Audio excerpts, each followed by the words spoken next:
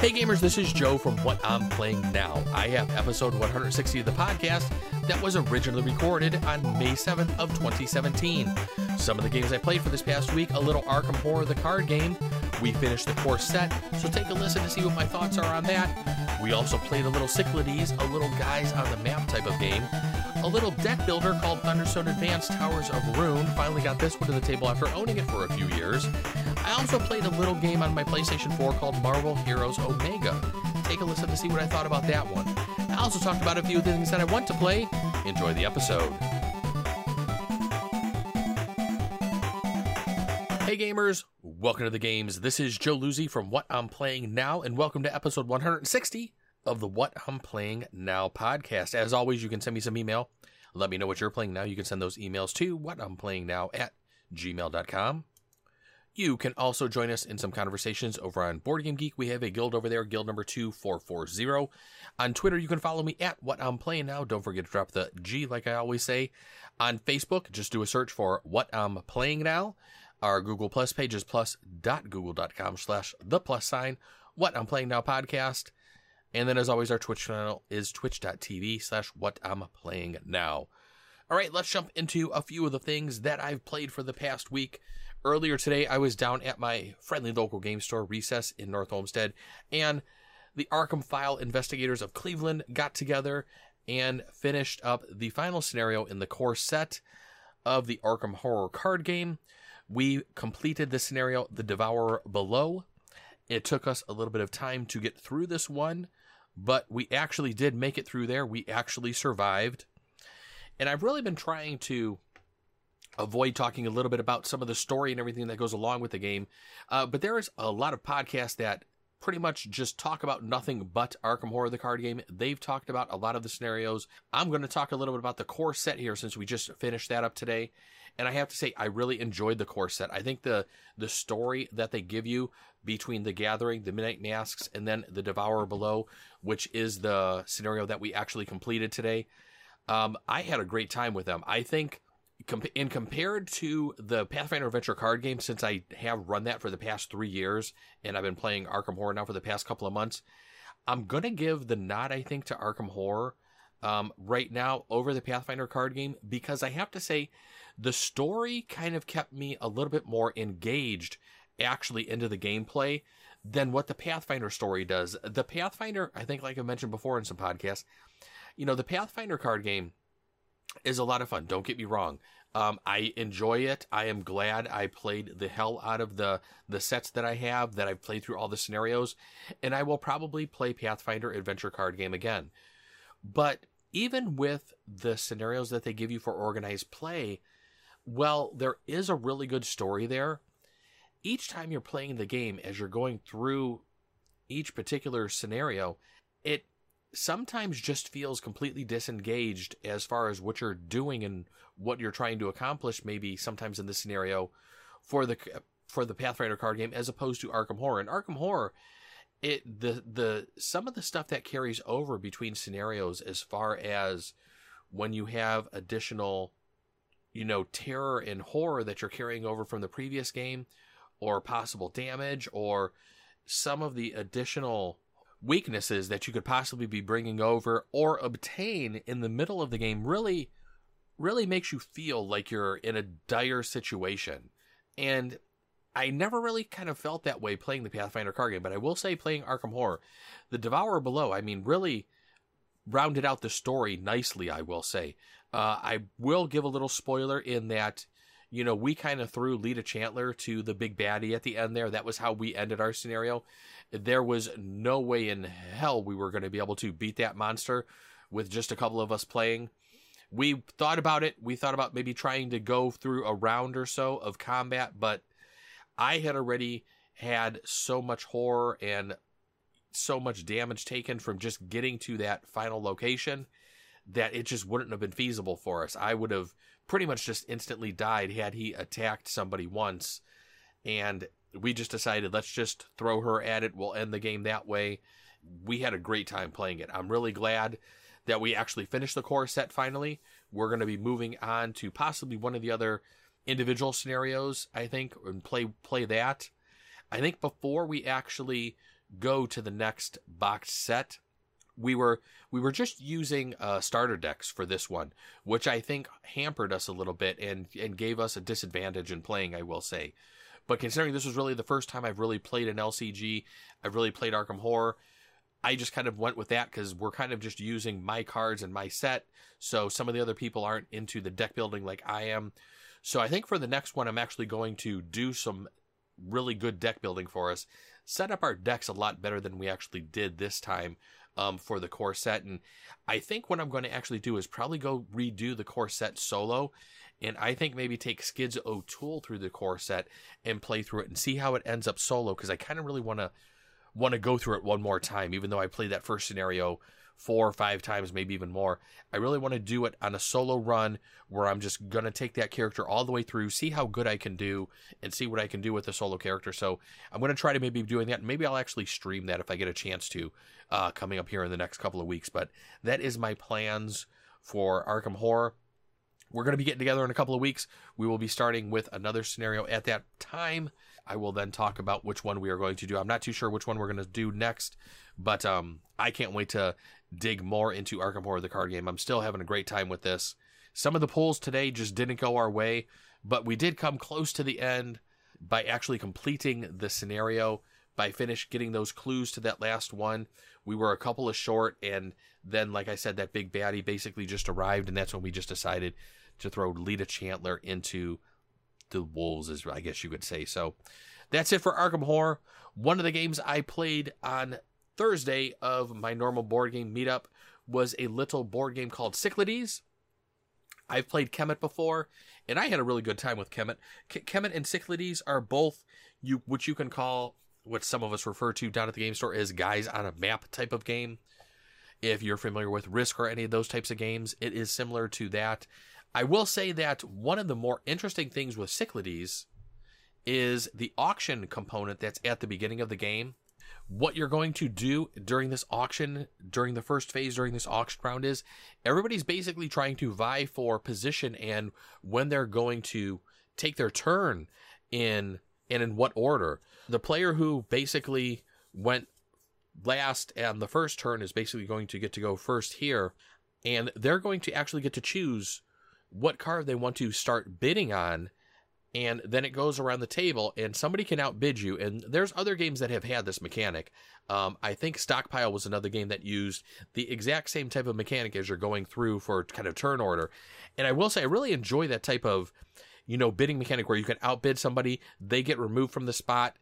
And the interesting thing was, as opposed to Stockpile, where you can actually just start leapfrogging each other and go right back to that same spot, I believe. I'm pretty sure you can. In Cyclades, you cannot do that. You can't go back to the space you were just evacuated or removed from.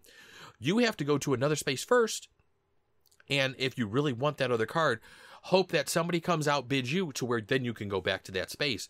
But you can't do the whole leapfrog type of thing. You actually have to go and choose another card before you can actually go back to that space. So that makes the whole bidding mechanic in where you're trying to go and what you want to do during that turn a really, really stressful part of the game, because there could be a particular action you want to do on one of the tiles that's there in that whole auction section. And if you get bumped off of there and can't make it back, it could really throw off what you're planning to do during the next couple of turns. We had a really good time playing Cyclades. The first probably 5-10 minutes of the game, I wasn't really too sure how it was playing. I didn't start off in too good of an area of the map. I wasn't bringing in a lot of income during the beginning of the game.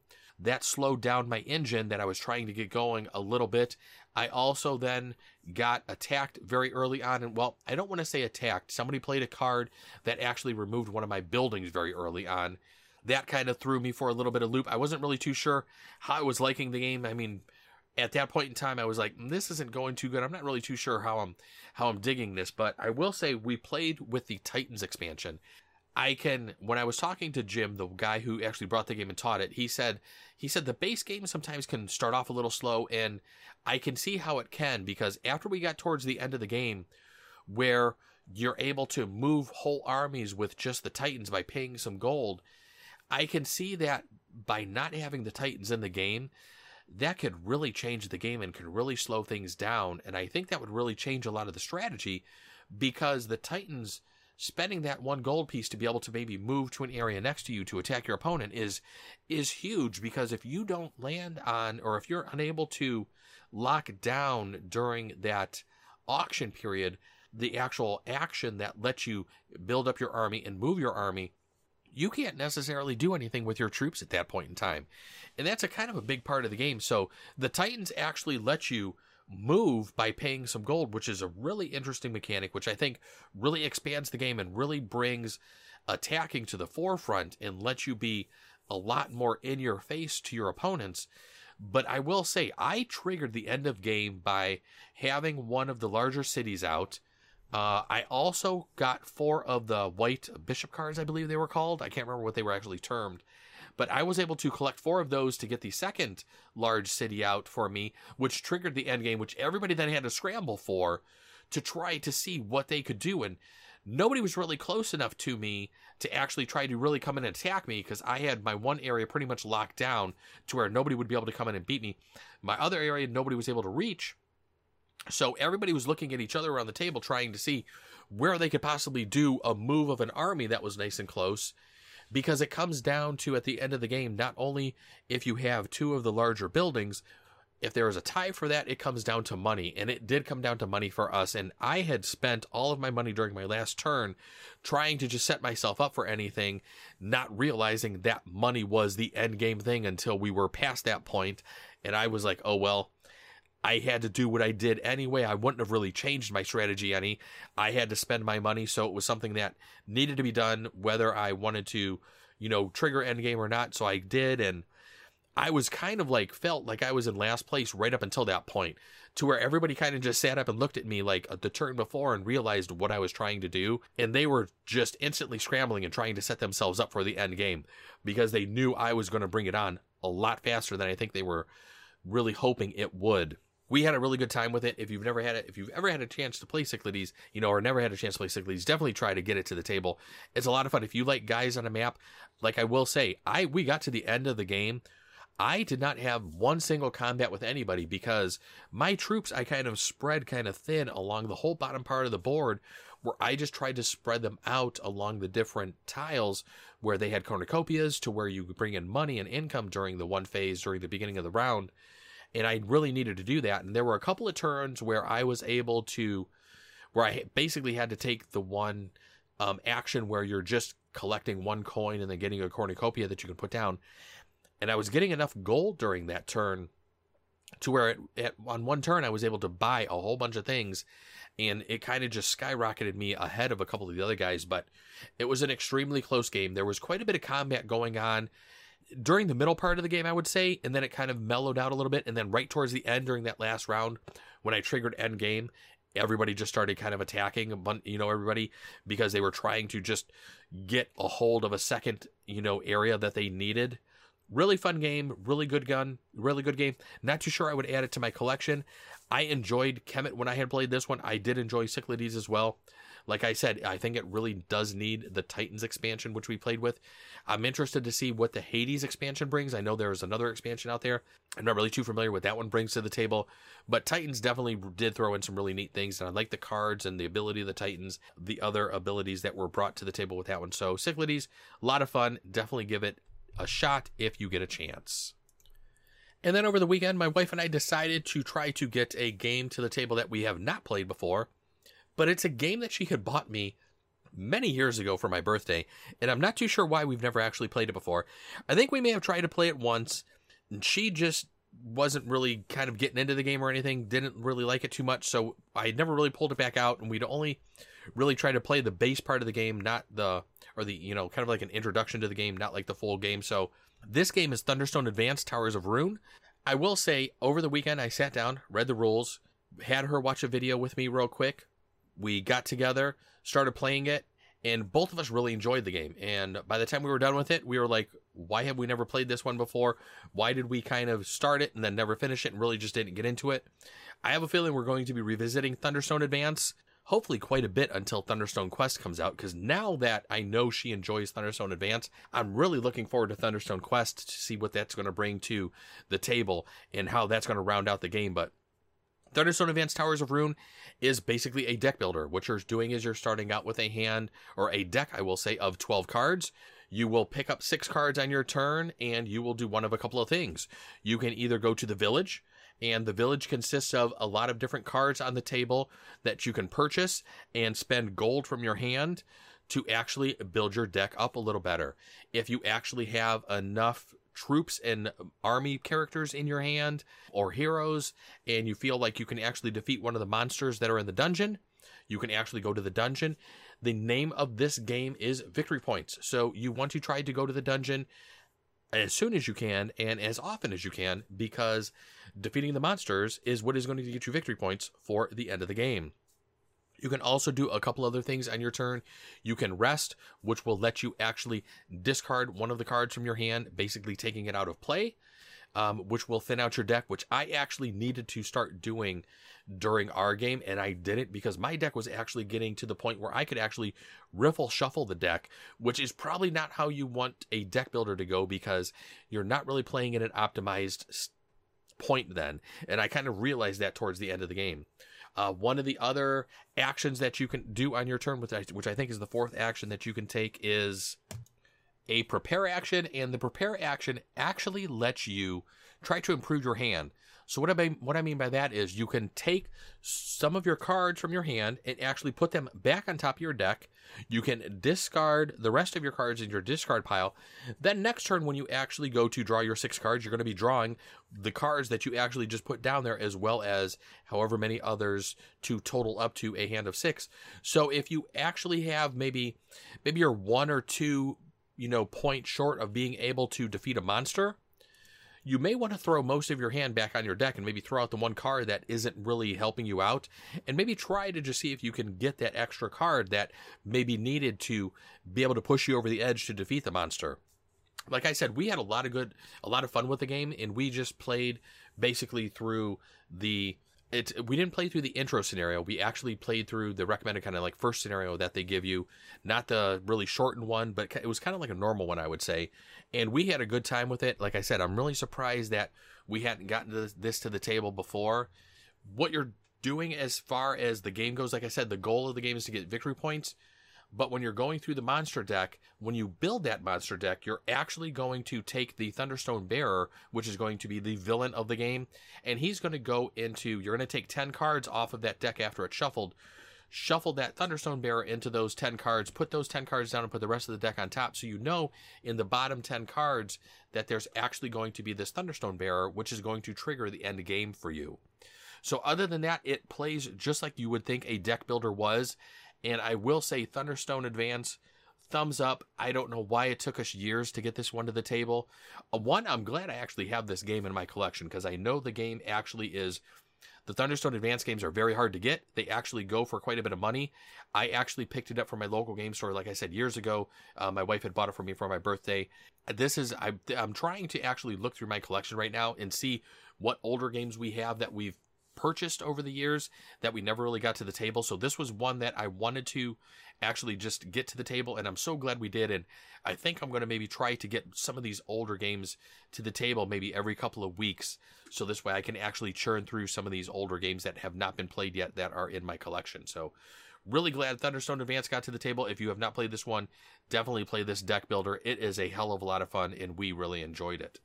Other than that, that is the board games that I played for the week. It wasn't a huge week of board gaming for me. I'm hoping this week coming up will actually change. So hopefully I can make it down to the game store a couple of days this week, and we can actually maybe even get in some Arcadia Quest next weekend, which I think we have planned too. So we're going to be revisiting our Arcadia Quest campaign. So other than that, I did play a little PlayStation 4 this weekend. I played some Marvel Heroes Omega. If you've ever played the Marvel Heroes game on PC, that's on Steam. It's basically that game, but on the console. I was able to get a beta code for this game for the PlayStation 4 of the weekend, and I sat around screwing around with this game Saturday morning. I will say I kind of really liked it. It really had a nice feel to it. I thought that the controller had a that they incorporated the controller into the game pretty well. I think combat was kind of fun. I was playing as Deadpool. I was having a heck of a lot of fun with the game until I reached level 10. Once I hit level 10, the game informed me I was no longer able to level up my character and I needed to purchase him. Now, they do give you one character for free. I didn't realize that the character that you pick at the beginning of the game isn't really given to you for free. They give you points to where you can purchase a character, and I think I had purchased Ghost Rider because he's one of the few that were worth 400 points, and they only give you 400 points. I think Deadpool was 600, but I kept on playing with Deadpool for a while because I was really just having a good time playing as Deadpool. So I don't know if I'm going to spend the $20 to actually purchase Deadpool because I don't know if I'm ever going to actually revisit this game again. I had played this game a little bit on the PC on Steam for a little while. I think I've actually now spent more time with the game on the PlayStation 4 than I really ever spent with it on the PC. I had a good time with it. If you have a chance to actually check the game out, it is, I hate to say it's like an MMO, but it is similar to a massively multiplayer online game because you are playing online with a lot of other people. Everything I did in the game, I was able to accomplish solo. I really didn't feel the need to group up. I never really felt like I was in a situation where I needed assistance to kill any of the even boss characters that were in the game. I was able to figure out strategies to fight them fairly quickly in the combat and neutralize any damage I was taking and pretty much easily defeat the boss monsters and characters and get through different parts of the story. I would actually kind of like to see parts of the story, a little bit more of the story. So like I said, I'm kind of torn as to whether I'm going to be revisiting this game anymore, but for $20, I may actually plunk it down, play as Deadpool, and actually see what I can get. The game actually does allow you to play couch co-op, so you play in the third person. So if I actually wanted to have my wife play with me in this game, I actually could. But we actually started Diablo 3, and I would rather like to kind of finish that with her before we jump into a Marvel hero game, because I think she would prefer more of the fantasy setting in Diablo 3 as opposed to what Marvel Heroes does. While she will watch the superhero movies and stuff like that, she really isn't as much into the superhero genre as she is into the fantasy genre. So I think sticking with Diablo 3 would probably be the way to go for us. So doing the couch co-op, I'm not really too sure how that would fly, but I may have her give it a shot just to see how it goes. But other than that, those are the games I played for the week. So let's jump over to a few of the games that I want to play. When I was down at my friendly local game store today, I noticed that they had just recently got in Unfair into the store. And Unfair is a game where you're basically trying to build the city's greatest theme park. Now, I've watched a couple of videos on this one. I've read a little bit about this one. It sounds like this game seems to be hit or miss with people from what I can tell so far. It seems like some people like it, some people don't like it. It seems like there's a lot of stabbiness in this game, so you're going to possibly be attacking some of your other opponents and doing some things with them. I'm hoping that they actually have this game in the library because I would like to get this game to the table first before actually purchasing it, especially since I'm kind of on the fence as to whether I really am going to like this one or not. This is definitely one that I think I want to try first before actually doing a purchase of the game. And so I'm hoping somebody has it maybe down at the game store this week coming up and we can get it to the table. If not, I may just have to hold off on actually purchasing this one until playing it, because since it is one that does seem to be kind of just so much on the fence and either people liking it or hating it, I really don't want to throw it into my collection until I actually know whether I like it or not. Other than that, my wife and I actually watched the Kentucky Derby, which was actually yesterday. She actually used to be really big into horses growing up. And I saw that on Board Game Geek, there is a little card game coming out called Mint Julep. This game appears to be a drafting game where you're actually betting on horses and then trying to adjust the movement of the horses. It looks to be all card driven, and I have a feeling this one actually could be kind of interesting. There's a couple other a couple other horse games that I'd like, Horse Fever being the one that I really enjoy and would really like to get added to my collection, but due to prices of that game, I really have just held off on purchasing that one. But this Mint Julep looks to be kind of a newer one, and I think it could have a really interesting It looks interesting from what I can tell so far, from what I can read about it on Board Game Geek. It does have 2 to 4 players, so that's a good thing that it doesn't require at least 3 people to play. especially being some drafting, having a drafting aspect to it. I'd like to actually look into this game a little bit more and find a little bit more out about this game. But I may have to get this one and pick it up, and I have a feeling if I do get this one, considering it is based around horses, I'm sure my wife wouldn't mind me adding it to our collection. But other than that, those are the games I played for the week, and that is what I want to play. Until next week, send me some email. Let me know what you're playing now. You can send those emails to whatimplayingnow@gmail.com. You can also join us in some conversation over on Board Game Geek. We have a guild over there, guild number 2440. On Twitter, you can follow me at What I'm Playing Now. Don't forget to drop the G. On Facebook, just do a search for What I'm Playing Now. Our Google Plus page is plus.google.com/the+sign. What I'm Playing Now podcast. And then, as always, our Twitch channel is twitch.tv/What I'm Playing Now. Hey, everybody, thanks for joining me for another episode of the podcast. You know what to do. Go out there, play some games, and then let me know what you're playing now. Until next week, have a great week playing games, everybody. I will see you later. Thanks for joining me. Bye-bye.